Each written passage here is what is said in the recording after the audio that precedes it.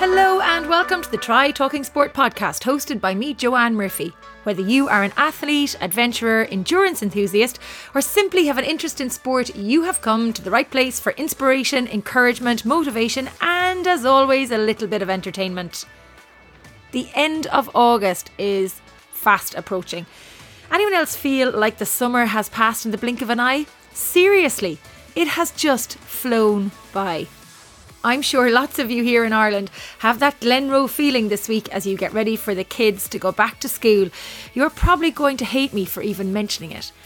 Well, I'm making the most of the last weekend of this month by heading to Kerry to tackle the Ring of Kerry with some of the Galway Tri Club crew. The last time I was on the roads in Kerry was during the Race Around Ireland in 2017. I'm sure the hills haven't gotten any easier. I hope my legs hold up for the 180k cycle on Saturday. But as Rachel Nolan says, it's just a moving bike buffet.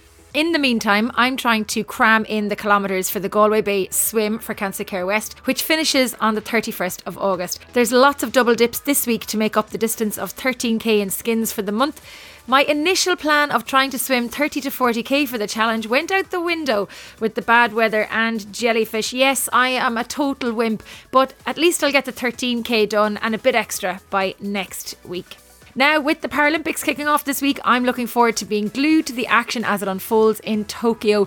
There'll be lots of late nights, early mornings and plenty of screaming at the TV over the next couple of weeks. As we heard during the week, the Ironman World Championships, due to be held in Kona this October, have been rescheduled to the 5th of February 2022, and the 70.3 Worlds in St George this year have also been altered to a one-day event. Next year's 70.3 World Championships, due to take place in New Zealand, has also been moved to St George. Lots of changes due to the ever-evolving COVID situation globally. I have to say I'm looking forward to being in a few races closer to home over the coming weeks. Try Athy, Loch Cutra, Ironman 70.3 Weymouth and the one-off Ironman 70.3 Bolton are all in the diary for September, and I hope to see lots of familiar faces at these races.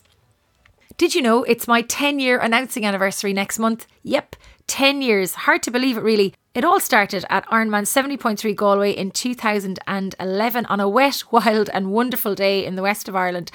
Keep an eye on our social pages and our snazzy new website for some anniversary giveaways. Now to this week's episode with British professional triathlete Fenella Langridge. Fenella took to professional racing like a duck to water in 2018, exploding onto the scene with 5 podium finishes in 7 races, including her first professional title at Ironman 70.3 Edinburgh. Fenella says she is just a big kid at heart and loves what she does.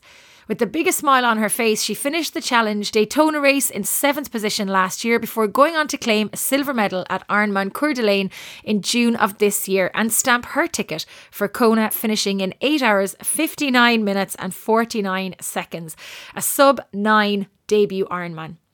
She has had her fair share of injuries over the past number of years, but through her infectious positivity, commitment to her craft and her patience, she has bounced back to deliver some performances she can be very proud of, including her win at Ironman 70.3 Barcelona in 2019, just 1 week after her bike crash in France, which resulted in a DNF and several stitches. With an abundance of drive and determination, coupled with natural talent and a thirst for success, the quietly spoken athlete lets her ability and performance do the talking. Still in her 20s, on the cusp of a new decade, Fenella has lots more fun to have in the sport of triathlon, and there are plenty of podiums and medals in her future. Enjoy the show. Fenella, thank you so much for joining me on the show. How are you? I'm really well, thank you, and thanks for having me. I look back at some of the guests and I listened through some of them, and to come after them, it's quite humbling, and it's nice to be on here. Brilliant. Well, I'm delighted to have you on the show. And as we just mentioned before we started recording, I was talking about your phenomenal race in Coeur d'Alene, which we will come back to. But, I can't start the interview without saying congratulations. An Ironman, a full distance Ironman debut, 8 hours, 59:49, second in Coeur d'Alene, stamping a ticket to Kona. I mean, it's what dreams are made of. Yeah, it's quite surreal saying it like that. I never thought, at the beginning of the year, I didn't even think I'd be doing an Ironman. It was all a little bit last minute, and I can now officially say I am an Ironman. So it's pretty cool. Actually, I should have said, Fenella Langridge, You are an Ironman. Yeah. Oh, that sounds even better coming from your Irish accent. Now, you probably had Mike Riley call you an Ironman on the day, did you? I did, yeah. Yeah, well, you know, yeah. he trumped He's all right. I'll let him. Not quite the same as you, but he doesn't have quite a strong Irish accent, but we'll give it to him. We'll allow him. Yeah, we'll allow. He is Mr. Ironman, isn't he? He certainly is the voice of Ironman. Before we start talking about Coeur d'Alene and the plans for Kona and all of that, first of all, you have some teddy bears and a Yoda in the room with you on your bed. So I'd like to talk about those first before we talk about your background in sport. So tell me, why have you so many teddies in your room and what's the story behind them? Because I'm just a big kid at heart. No, not really. I've just got monkeys. So it's just a thing with Bill and I. It's probably a little bit stupid, but we just buy each other monkeys. So this is the first one. Its name's Apple. And then we've got Orange. Oh, we did have another Orange, but I lost it. So we just had to rename it. And this is Baby Yoda that I got from my friend Lisa Roberts in America, who now runs ultra running, and she has one of these stuffed in her backpack, and it's given her good luck. So she gave it to me when I stayed with her. And it obviously did do me quite good luck because I took it to Coeur d'Alene with me. But they're all named after fruits, and it's just something silly that Bill and we do. So I love it. So there's never any stress for anniversary presents or birthday presents. It's always a monkey. No, something to do with a monkey or something like that. Yeah. Okay. Where did the obsession with monkeys come from? I'm not sure. I think he just started calling me monkey or something like that, and then it just, one thing led to another, and it spirals, and then it ends up on cards or in birthday presents or in anniversary gifts or something. It's just like your thing. Yeah, it's very cute. Well, sometimes, not all the time. So Fenella, you stormed onto the professional racing circuit in 2018 with a storming display of courage and commitment and sportsmanship and performance with a serious amount of podiums in 2018. Yeah. But before we talk about 2018, where did the background in sport come from, or what were you like as a kid? Were you sporty? Did you play sport? Were you a swimmer, cyclist, runner? All of the above? None of the above? What did you do? All of the above. I'm the youngest in my family, so I think I've always just been trying to keep up with my two older brothers. And just following them, whatever they did. So I played hockey when I was younger, and I swam. Mum ran, so I ran with her. And then I was always just doing those for just enjoyment. My mum coached and my dad coached hockey, so I'd go along and just join in with them and my brothers. So I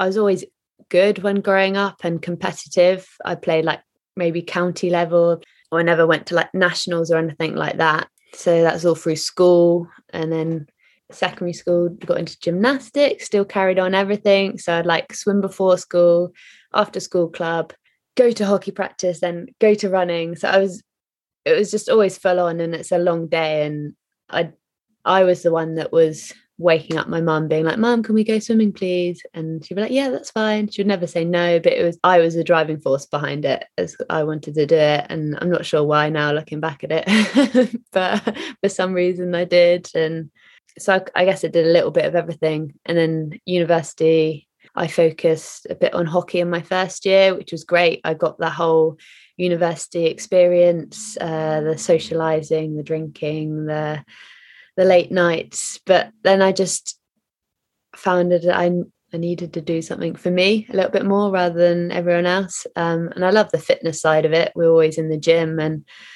I took that weight probably more seriously than the other, or playing part of it. And so I started running, and then obviously I'd done a little bit of swimming previously as a kid, and I saw the triathletes rocking around. I thought, well, I can run. I used to swim. I just need to learn how to ride my bike. So my last year at uni was probably my first official start of triathlon, and it just spiraled from there, really. So what year was that? 2013. So what happened then between 2013 and 2018? Were you on the age group circuit for a while, or? I guess being based with the university, I went to like one of my first races was Bucks. And then, during that, I think the first year I did Bucks, and then I did like local races. So age group races. So triathlons up and down the country. I was based in Wales, so around Cardiff, Porthcawl, Llanelli and stuff like that. And I think it was the end of that series, I was eligible, or I got into like a British Super Series race. So that was elite drafting in the Bricker circuit. So I think I did London that year, and then that went on to doing the whole of the series the year after. So that would have been Liverpool, London, Blenheim, maybe one more. And I think at the end of that year, I ended up doing my first European Cup, which is like a similar type of racing to what you see the WTS, but at a European level. And so I did that in my second year. And again, I carried on doing age group races. So like local triathlons up and down the country, which were so much fun. And then, I think in my third year, I did maybe 4 or 5 European Cups, which were great. And then I got enough points to qualify for World Cups. And at that point, I'd finished university, but I was working part-time. Well, I had 20 hours a week, and I was training 30 hours a week. I was cycling everywhere. I was commuting on my bike around Cardiff, getting to maybe at one point, I think I had 3 different jobs, just trying to like personal training, working for Kidney Wales Foundation, and also another job somewhere else, and I think in the bike shop or something like that, just trying to earn my pocket money, pay for these races, and also train at this, I'd say, pretty high level. So I did that, and a point came where we were living in Cardiff. I was doing all this commuting and working and training, and I wanted to go full time, and Bill wanted to go full time in coaching. So we just bit the bullet and said, well, we can't afford to live in Cardiff without working. So we moved back to Salisbury. I live with my mum still. And it was probably one of the hardest decisions we made, because it always seems like a backwards move, moving back in with your parents. But when we sit here now and I look back, it was probably the best thing that we ever could have done, because then, like you say, in 2018, I had 5 podiums in 6 or 7 races that I did in my first year in professional racing.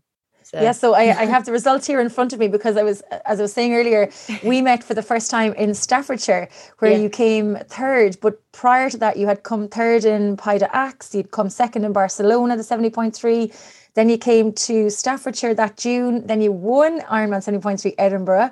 You raced at the Ironman 70.3 World Championships. Then you went on to come 3rd at the Ironman 70.3 in Weymouth, and you were 5th in Challenge Peguera. So you had like a mad schedule from May to October with 5 podiums.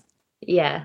I think that first year I just wanted to race and enjoy and learn. That's all I wanted to do that first year. Race and learn what it's like to race over the 70.3 distance for one, and in the professional ranks, and learning that was my first year fully committing to triathlon, and not having to stand on my feet for 20 hours a day doing other types of work, or even longer if you countering the commuting that I ended up having to do. So how did your training change then? Because you were doing 30 hours a week when you were doing all that crazy stuff with work and commuting. Yeah. So did you still train 30 hours a week, or did you increase it slightly, or did you reduce it slightly to allow for more recovery? 30 would be a big week. So it's only that much maybe when at different points during the year. It's normally anywhere between 22 to 30. So when I went full time, nothing actually changed. I was just able to sit down during sessions, in between sessions, and recover properly. That's probably the only difference. And you raced then very well again in 2019. You had 3 podiums. You won Ironman 70.3 Barcelona, taking the top step at the podium after coming 2nd the previous year. Then you went to Challenge Gerardsbergen. And then you were second as well in the Ironman 70.3 Elsinore, and you were fifth in Dubai. So you were fairly trucking with the podiums again in 2019. And that wasn't I had lots of setbacks in 2019. In my first, I actually raced Pays d'Aix again, but I fell off my bike during the race and I ended up in a French hospital with stitches in my elbows. And Ironman 70.3 Barcelona was the week after, and we drove from Pays d'Aix to Barcelona because we'd always planned to do it, but at that point it was still up in the air even if we would even race, because obviously I had stitches in my elbows. I'd fallen off my bike the week before on a quite technical downhill section. It was completely my fault. And Barcelona again is a hilly technical bike course, so going to a race, just psychologically, it wouldn't have been the wisest choice to go in and go straight back on the horse, so to speak. But I got there. Well, I think I did one test swim just to make sure that I could bend my elbows. And I only had one bike where I tried to put my elbows on your skis or tri bars. I was like, okay, I think I can do this. And then, I ended up suppressing all expectations and ended up winning that race. So it was probably more the fact that because I didn't finish the race the week before, I just wanted to go in there and demonstrate all the hard work that I'd done previously and just show to myself and on behalf of Billy and all the people that supported us before, that I just wanted to go put on a show kind of thing, to show that all the hard work that we'd put in wasn't for nothing. So how did you pick yourself up from having come off the bike, get injured, be in hospital, the kind of the uncertainty about whether you could race or couldn't race in Barcelona, to then actually set your mindset and your focus that, hey, okay, we're going to race this and we're going to smash it? I think it almost helped because all expectation and was put out the window. I could just focus on what I needed to do and enjoy it more, maybe. Just process goals. And the first few days were a bit turbulent in terms of like emotion and how this was going to go and all that sort of stuff. But everything was already set in place. The hotel was paid for. My name was on the start line. I didn't have to worry about anything like that. I just had to make sure that I did what I needed to do. There was no other caveats, no other things to think about. And did you have fun? Did you stand on the start line and think, it's great to be here, I'm going to have fun today because there's less pressure on me? Yeah, definitely. And I think it's probably one of my favorite races because of that. And the people in Barcelona is it's like a party. Like the atmosphere at the race is really good. Logistically, it's really easy and fun. And I think I just really wanted to put down a performance I was proud of, because the week before I couldn't do that, and no one was gonna stop me, and I just wanted to go out there and really enjoy racing, and I wanted to enjoy that finish line, which I think in other races again you don't get that anywhere else, that red carpet moment. It's like nothing else when you finally cross that finish line, and when you're winning, or sometimes we've overcome so many barriers just to get there. So to get to that moment it is amazing. Speaking of performances, we move swiftly on to 2020 to Challenge Daytona, where you did absolutely amazing to finish in 7th position. So talk to me about that event, because the eyes of the triathlon world were on Challenge Daytona for the men's race and for the women's race, because literally it was one of the only big races that went ahead in 2020.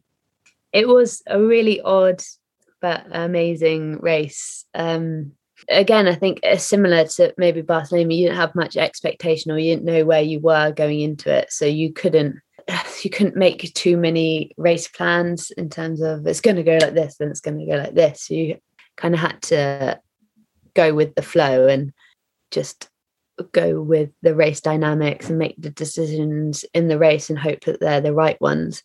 Again, I didn't go into it with the best preparation in terms of running. So maybe that was a good thing in terms of took a little bit of stress or expectation off my shoulders, just going in there knowing that I just have to swim and bike, and then whatever happens on the run happens on the run. And yeah, again, I got to that carpet and I just was, it was just a celebration of what had happened the year we had to get there, and it just all came out, and I was so happy to come 7th. It was brilliant. I mean, we were all watching the coverage unfold, and as I was saying to you earlier as well, when we were watching Coeur d'Alene, just screaming at the screen to tell you to just keep moving forward. What was it like, Fionnuala? I know you raced the 70.3 World in 2018, but you're stepping up to quite a different mix of athletes in 2020 at Challenge Daytona. So you had the mix of the long course, the short course, and this was like a hybrid middle distance event, but stepping up with athletes that were unknown to you, that you hadn't raced before. You probably knew them, but had never raced them. What was it like with that different mix of athletes to be coming up against? I think like maybe 3 or 4 weeks prior to the race, it is quite intimidating because these are huge names of the sport. They've been around for years, that have shown their pedigree throughout triathlon. So yeah, I think maybe 3-4 weeks prior to that, I was quite nervous and anxious of all the people and intimidated. But you have to believe in yourself and to know that anything can happen on the day. You shouldn't, and like Lucy Gossage said this to me, but you shouldn't put anyone on a pedestal. No one's necessarily better than you. And yeah, stranger things have happened. So you can't write yourself out of a race just because they've done A, B, and C in the past. Obviously, you can't neglect it, but times are moving on in the sport, and times are getting better, and people are getting faster. Technology is getting better, and I'm quite new to it. And no offense to some of the girls, they're on their later legs of triathlon. I'm still in my 20s just, and they're in their late 30s. So, and in the short, fast type of racing that Daytona was, it could only suit the younger athletes. And I think we saw that when looking at the results afterwards. Of your Challenge Daytona performance, what are you most proud of? I think just getting there in the right headspace and enjoying and embracing the experience and not being overwhelmed by the event itself. Because I think it can be quite daunting when you're stood next to world champions and your idols of the sport, basically. So yeah, I think more the 7th, it's great, but I think I could have done better. So it's probably more the approach and how I got myself there. When we look at the race, the Coeur d'Alene race, talk me through that for the listeners who maybe didn't get to watch it on Facebook Live. Talk me through that race and going into it and how you were feeling. 27th of June, it was the time to stamp a ticket for Kona if Kona was to be an option, and you came away second on the day. Obviously, before the race, we thought about Kona. It was always, but I put it to the back of my mind. That race wasn't about Kona. It was about respecting an Ironman and respecting the distance and the heat, because it was 44 degrees. So it was pretty warm that day, which I don't think is dissimilar to Kona. So it gives a little bit of confidence moving forward. I don't know. I think I was really happy all the way through it, leading up into the race. Plan was written down, and I guess because I'd been injured or I had niggles in the first 2 races, which meant I couldn't finish them. So to come this race, I just wanted to finish it. And I know it sounds not very pro, or it sounds maybe more like an age group, but literally that was all that was going through my mind. I just want to finish a race and be happy. So I went through every aid station. I took as much nutrition as I could. I was singing on the bike just to keep myself entertained, ticking off the hours. It was quite lucky that the course was laps, so mentally that was quite nice. So 2 lap swim, 2 laps on the bike, and then a 3-lap run to split it up to make it slightly easier as an Ironman can be. But yeah, the bike seemed to go quite quick. It was quite lonely out there, but on the second lap you had people, and I was just keeping myself entertained, counting down or singing, like I said before. And the run was pretty tough, which I think you can expect that for any Ironman run. And because I had that injury or setback before, I hadn't actually done that much running leading into the race. I'd only done, my longest run was probably an hour and 45. And maybe I did 2 90-minute runs, 3 90-minute runs. So that was the biggest unknown for me. So I got to that halfway point, or even before the halfway point, and I was like, well, this is my longest run in about 6 or 7 weeks. Were you nervous about what might happen in that second half of the run, that you might break down, or that you might DNF, or that you just wouldn't have it in the legs to carry forward? I don't think DNF was ever an option, because if I was moving, I was going to finish. But yeah, I didn't know what I was entering into when I got into that second part of the run. And that third lap was, my quads just got heavy, and I tried to eat. I was like, Bill said, if you get to that point, that's when you can have Coke. So I was like, give me all the Coke, please. I think I saw a post on the day that you had up on Instagram of him shouting at you saying, just get food at every aid station, take on fluids, and ice in your pants or ice in your top, just to keep you cool, like the strategies for the serious hot weather. You know, and from I suppose a supporter's side of things, you know, how important is it that Bill is there with you at the races as well? I know he's your partner, but he's also your coach. You know, that he's there as part of your support bubble. Oh, it's invaluable. But I wouldn't want to be in his shoes or any supporter's shoes, because honestly, I think, you know, on the finish shoot, you're there for a very long time, and you're in that heat for just as long. And I think Bill was in a worse place than I was the day after Coeur d'Alene. Honestly, the stress that he went through, because he gets more nervous than me, and honestly, he doesn't know what's happening when I'm like 50 miles away on the bike, because you can't always see it and you don't know what I'm thinking. So yeah, honestly, he was in a big hole after the race. But I'm glad he was there. And for anyone to shout your name, or just even if they don't shout your name, to be like, keep going, just the support on the course just always makes it. And I think it's different from a 70.3. It was different type of encouragement, or like, I don't know what the word would be, like sympathy, but not sympathy. I don't think that's the right word, but empathy, maybe. Empathy the word. Yeah. Like, why the hell are you doing this? Well done. I think you're crazy. I think it's, people are just in awe of people who do an Ironman. I mean, even just to sign up for one, I think, is to have the balls to put your name forward, to say, I'm going to commit to this race, I'm going to get myself to the start line, is a huge achievement. There's so many people that wouldn't even attempt it, and it is, like, I know it's hard for us or the professionals, but it's even harder for the people who are going slightly slower, because they're out there for even longer than we are. And honestly, my hat goes off to anyone who does it or even attempts it. Can I ask, when did your mind, or was your mind always in it during the race of, geez, I'm in the gold medal position or the silver medal position, or I'm first, I'm second?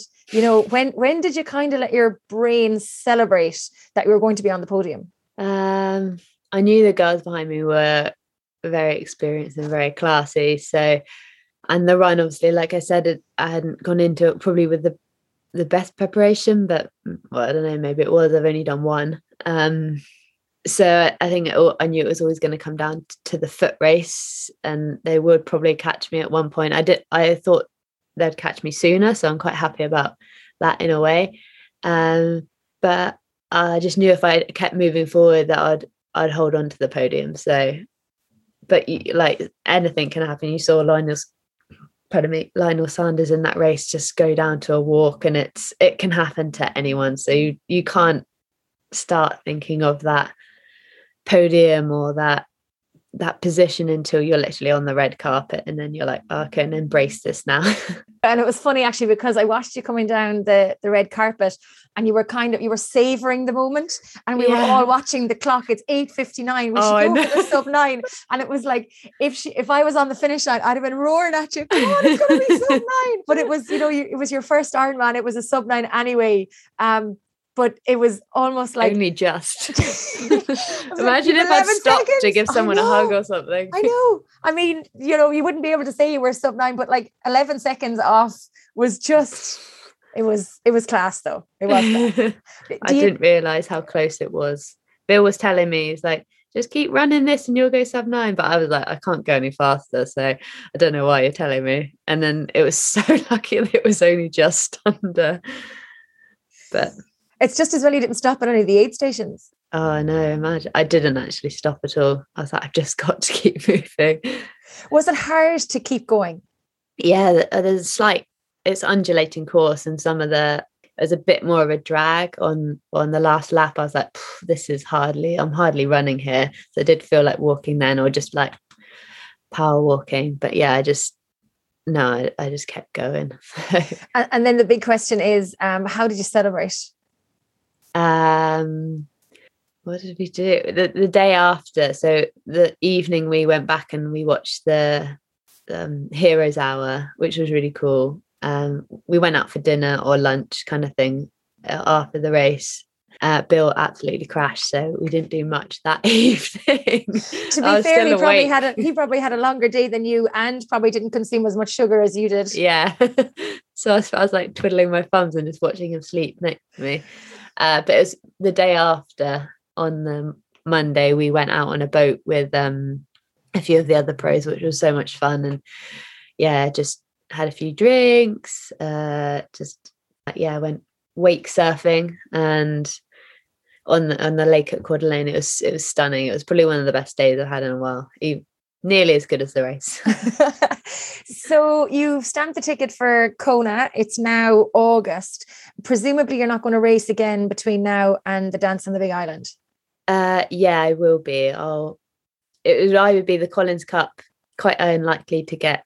I'm not in the automatic. It would either be a captain's pick or what's the word? A reserve. But I'm like a third, so it's quite unlikely. But you never know. But if not, I'll definitely be racing the championships the day after. It's the 28th of August, isn't it? 28th and 29th of August. Yeah, that's correct. Yeah. So race then, and then a camp, and then race in Kona. Will you go to the States in advance to acclimatise, get ready for it? And have you raced Kona as an age grouper? Obviously not, because it was your first full distance. That was a stupid question, Joanne. I'm just going to delete that. No, don't. I've never been to the island. No. Will you go to Kona early to acclimatise, get used to the swim, bike and run out there, the heat, the humidity? Apparently Kona is not that great to go to too far before the race, but I think we're going to head to Maui for 3 to 4 weeks and then fly over a week before, so we'll be well acclimatized hopefully to the heat, the wind, and we've done quite a lot of sea swimming and stuff like that, so that's the plan at the moment. Have you expectations for Kona, or is it a case of going out and just seeing how good you can be on the Big Island? I'm a competitive person, I guess, so I always want to go there and compete, but I have to be realistic. It's only my second Ironman. It'll be my first time at Kona and in a World Championships. I'll be happy with a top 10, but you just don't know. Like, I just want to get there healthy, happy and fit. Like, I missed out on other World Championships before because I've ended up with niggles or injuries or stuff like that. So I just want to go there and be in a good place. And then I think when you're in that place, the rest kind of hopefully will slot in, and it will just be a so much more enjoyable experience. So how are you going to protect your mind and your body? to get to the start line in the best possible position? Is there anything that you'll do between now and race day to just make sure that your focus is on the right things, that you're not stressing over little things, that you're not getting those injuries that might likely see you not get enough training done for the event? A bit like Coeur d'Alene, where the longest run you had was 1 hour 40. I think keeping things simple will definitely be my philosophy going into it, because I think Coeur d'Alene showed that you don't need to overcomplicate it. It's just training at the end of the day. And I still ran a 3:13, which isn't obviously it's not Anne Haug pace or anything, but it's not too bad. And if I can do that after very little running, if I do just as well, not just as much, but like if I have a little bit more focus and just stay smart, I don't have to go crazy with the mileage, that you can get to an Ironman in better shape. I think so many people, from speaking to other professionals, go into Ironman, especially, like, I swear they're overcooked. It's probably better to go into an Ironman undercooked and then cook yourself in the race. So literally in especially in Kona, and with all the races that are going on, I think we're going to see a lot of people who end up doing that. And I don't know, hopefully I'm not one of them, and I'd rather go in a little bit underprepared than overprepared. So yeah, just keeping it simple, session by session, not overcomplicating it, just training with others, making sure it's enjoyable. If things don't quite go right in a session, that's all right. Just, it is what it is. It's not the end of the world. And then you go week by week, and hopefully I'll get to the island and it'll be all tickety-boo. But tickety-boo. So who's in your training bubble? Who do you turn to for training support when you're cooking up those performances? It's been different people in the past. Hopefully we're heading up to Maui with Ruth Athel, so that'll be quite good. So I've never trained with her before, but I know she's super strong and super solid, and I know there'll be other people out in Maui as well, if that's definitely where we decide to go. But if not, Bill's quite good to chase. I'm quite self-motivated, so I don't mind turning up on my own and hammering out a session. Yeah, and it's just calling people and keeping that cool head. But I'm happy to go along with anyone. I'm not really, if people want to train, that's fine. I can go train with them. But yeah. What did you do after Coeur d'Alene to have a bit of a break? Did you take a break? Did you chill out? Did you try something different? Yeah, I did chill out. I didn't do anything structured for 2 weeks, just because I think the demand of an Ironman is a lot greater than some people think. And it's not necessarily, it's more the demand on your heart and lungs that you don't really see. And I think so many people come back and there's still that residual fatigue, and that could take a while to shake off. So I just made sure that I didn't stress them for 2 weeks. I did some like mountain biking and a bit of swimming, but nothing that got my heart rate up. It was more just because I was in a night at that point. I went back to Bend, Oregon, and we were with Heather and Watty, and we were just enjoying being there. So we were riding our bikes for fun, and we rode to the pub. We rode into town, or just were swimming in the lakes and stuff like that. So yeah, 2 weeks just chilled, eat whatever you want, drink whatever you want, stay up late or sleep in or whatever. So 2 weeks like that, and then after that just slowly add a little bit more structure back in, a little bit more intensity. But it's probably I've probably been only back into like I would say a proper training program for 3 weeks now. So you mentioned a few minutes ago about being self-motivated. When you go to train, when you see sessions coming up across swim, bike or run, number one, which is your favorite discipline? It's different probably depending on the session. Well, then my next question was going to be, what's your favorite session? So if you had a choice of swim, bike and run on any day, what would you pick? Actually, to be fair, I just like long easy stuff.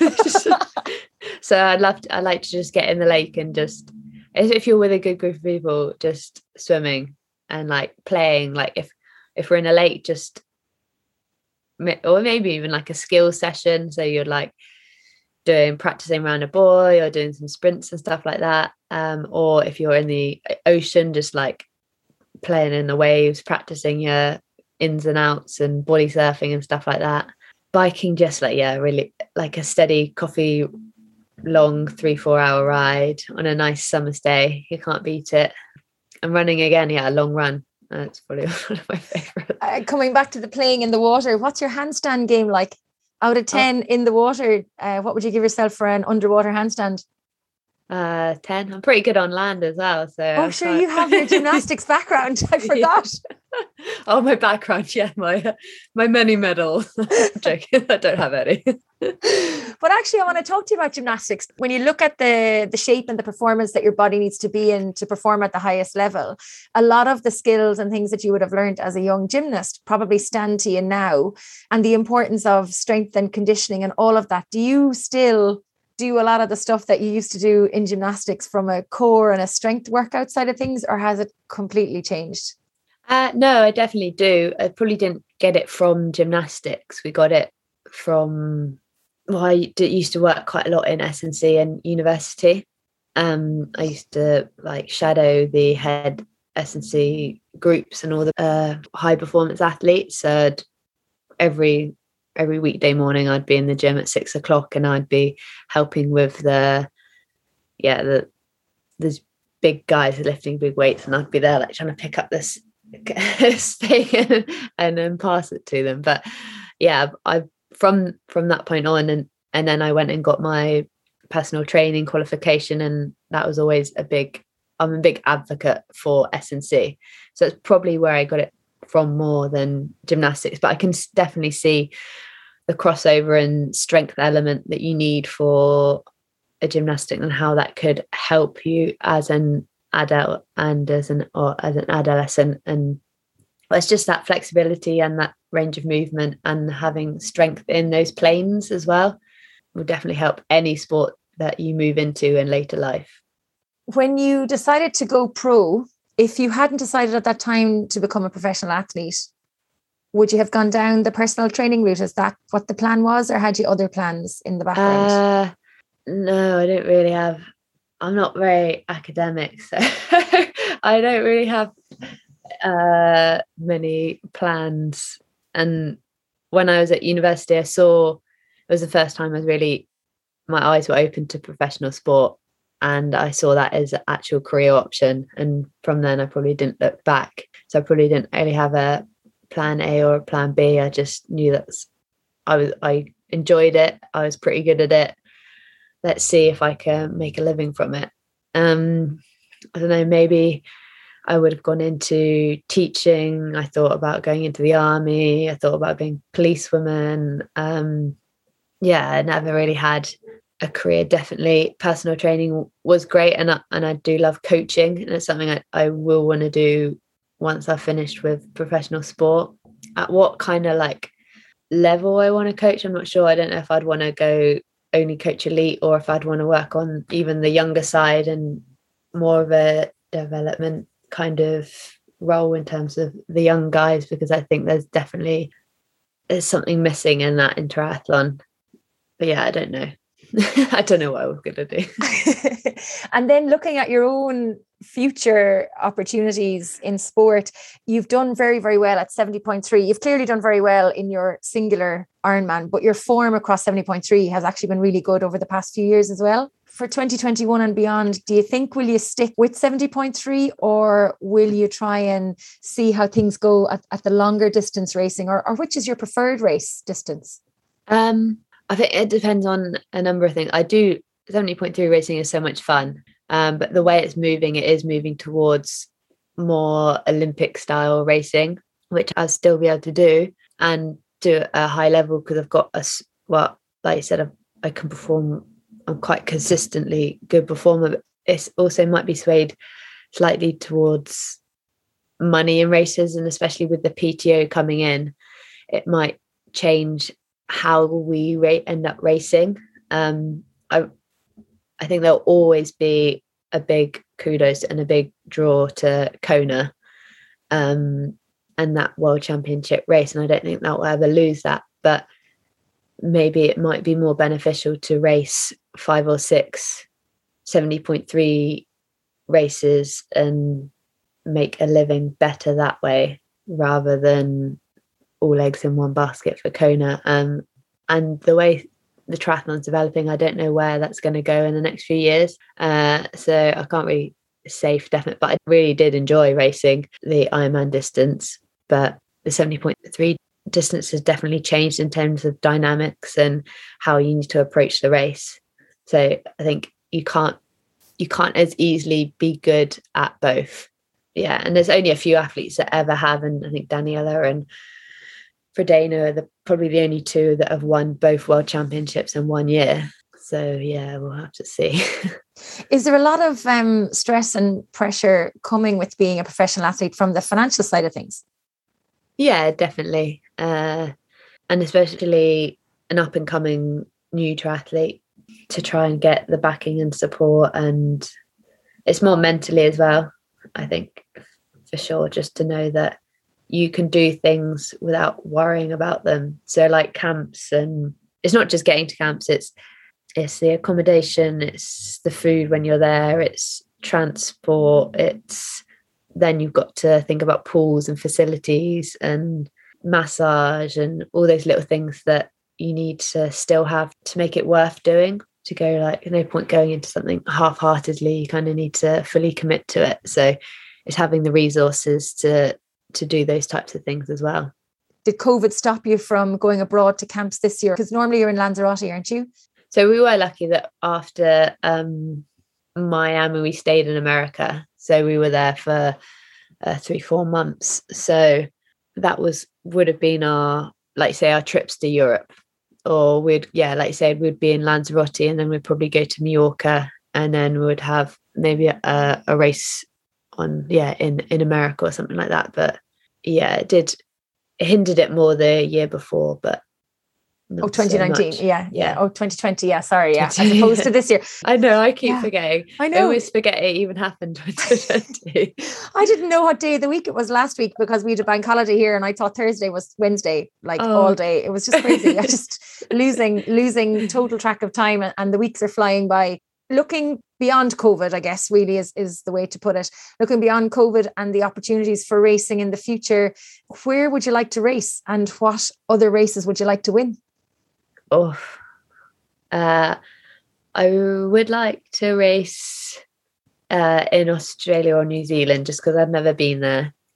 So maybe it would be pretty cool to go race the World Championships, the 70.3 World Championships next year. Well, Kona probably would be one, but hopefully I'm going to be ticking that one off. I still want to do quite a lot of European races in the Alps, or go and do Roth, or even some of like Malaysia or some of those islands races. Yeah. Just pack your bags and travel the world. Yeah, definitely. You need to get like an airline to sponsor you. Oh, wouldn't that be kind of cool? Yeah. Well, when we were in America, we traveled to race in an RV, and I would love an RV. If we spent another block in the US, I think that would be the way to do it. You could just go to different places. It's so easy. You could be like in the mountains 1 minute at altitude, and then on some like beach the next. Then you can be on like the desert. Oh, it would be really cool. We need to get a company in the States to sponsor you for your next trip out. Yeah. You could do 6 months on the islands of Hawaii. Yeah, definitely. Could you imagine? Please pay for this. Yeah. Somebody. I'm definitely working. Yeah, you're training, a professional athlete. You're working. Every day you're working. Well, I live with my mum, but my mum owns a pub, so there's a pub downstairs. And so whenever we go down and they've here we've been away in like America or France or whatever, they're like, just think it's some holiday. But we're like, if you want to spend 1 day with me on my holiday, I'm not sure you could keep up. But and tell me, do you sell much Guinness in that pub now? we don't sell Guinness anymore. No Guinness. Well, they did have a local substitute called Corvus, which is the local brewery makes the stout. But no, we don't serve Guinness anymore. We have it in cans, but I don't think that's the same. Oh no, definitely not Guinness from a can.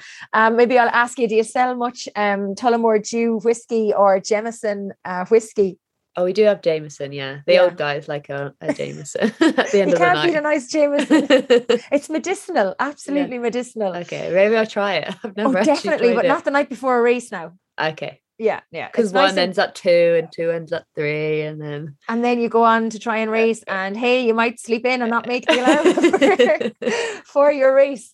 We are coming towards the end of the conversation, but before we do, there's 2 things I want to ask you about. The first one is you have a lovely quote on your website. It's consistency creates the waves of success. Where did that come from? I think we wanted, I don't know, I think once I was talking about it with my friend Jane, who helped me build the website, and we wanted something to go in there, and we were just bouncing words off each other, and it just came out. So I'm not sure. I think we just like waves, the way it flows, and I'm a Pisces and I love water, and it just seemed quite appropriate. It's very good. I do like it. You should have that splashed everywhere. And then, of course, on your Instagram profile, it is food, naps, and crafts. Yes. Talk to me about the naps and crafts. Well, I can nap at a drop of a hat. So just send me to a dark room and I'll be asleep. It's a secret skill, Bill says, to be fair, most of my family has it. My dad and my brothers. In the afternoons, if we're all together, we'll probably just all be napping like on the sofas or something. And yeah, crafts. I think I just like doing stuff with my hands, even if it's just like baking, or I'd much rather be making something in the kitchen or like sewing or like cards or something than sit down in front of a computer researching or something like that. You weren't inspired to take up knitting watching Tom Daley in the Olympics? No? I did look at it, but maybe not quite yet. Or maybe not to the extent that he does it. Yeah, because every time I saw him, he was knitting. That cardigan was quite impressive, I've got to say. And his medal holder, he created a little medal holder, which was quite cool as well. I know you're very proud of all that you've achieved, and obviously your sub-9, your debut Ironman and Challenge Daytona, you're very proud of it as well. But of all of your life achievements, what are you most proud of, inside or outside of sport? That's quite hard.